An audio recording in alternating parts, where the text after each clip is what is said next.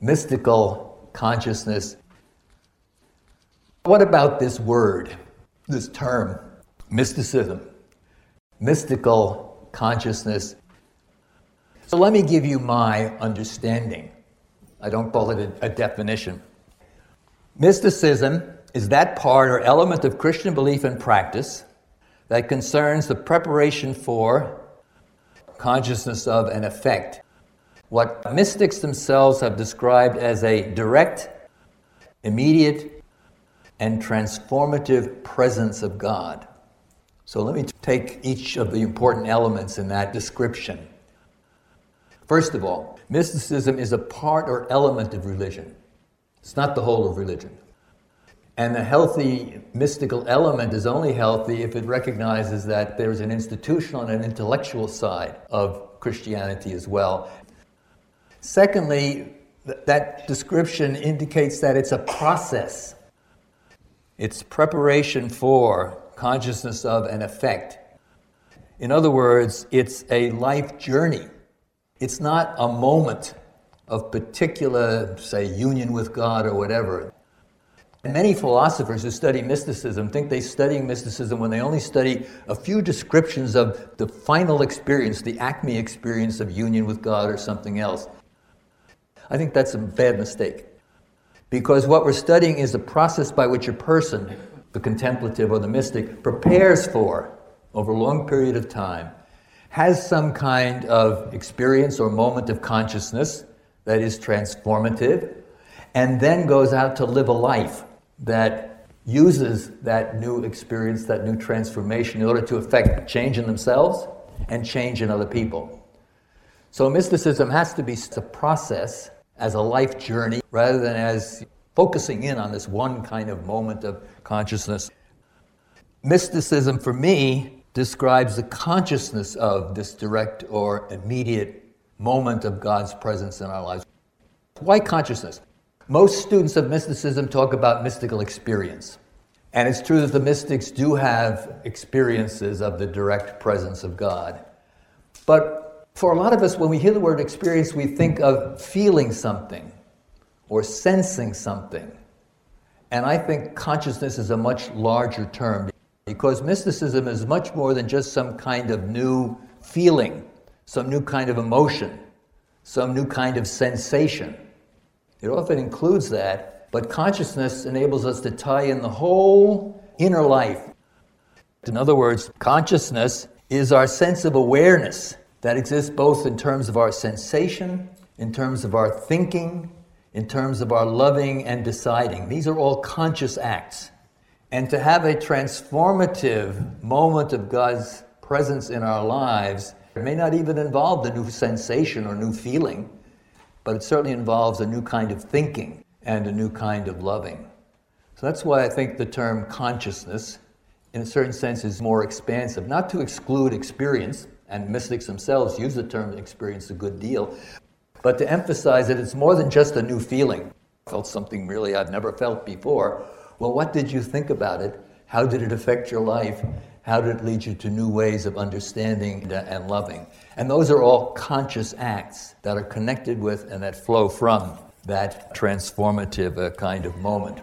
And so, mystical consciousness involves sensation, it involves thinking, it involves loving, it involves deciding, it involves acting, etc. The mystics claim that we can have consciousness on three levels.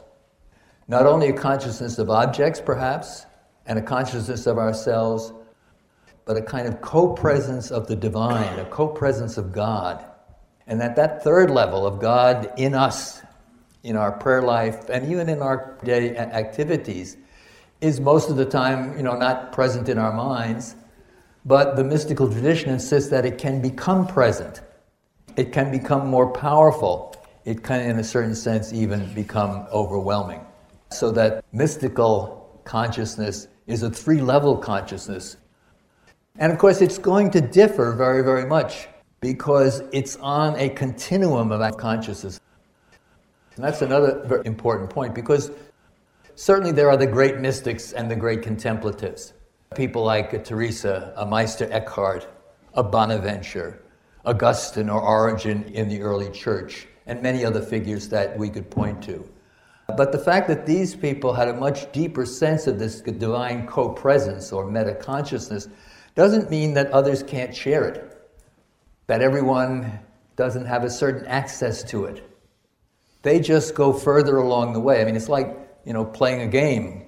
Lots of people play basketball, but only a few people are supreme basketball stars. It's like learning to play an instrument.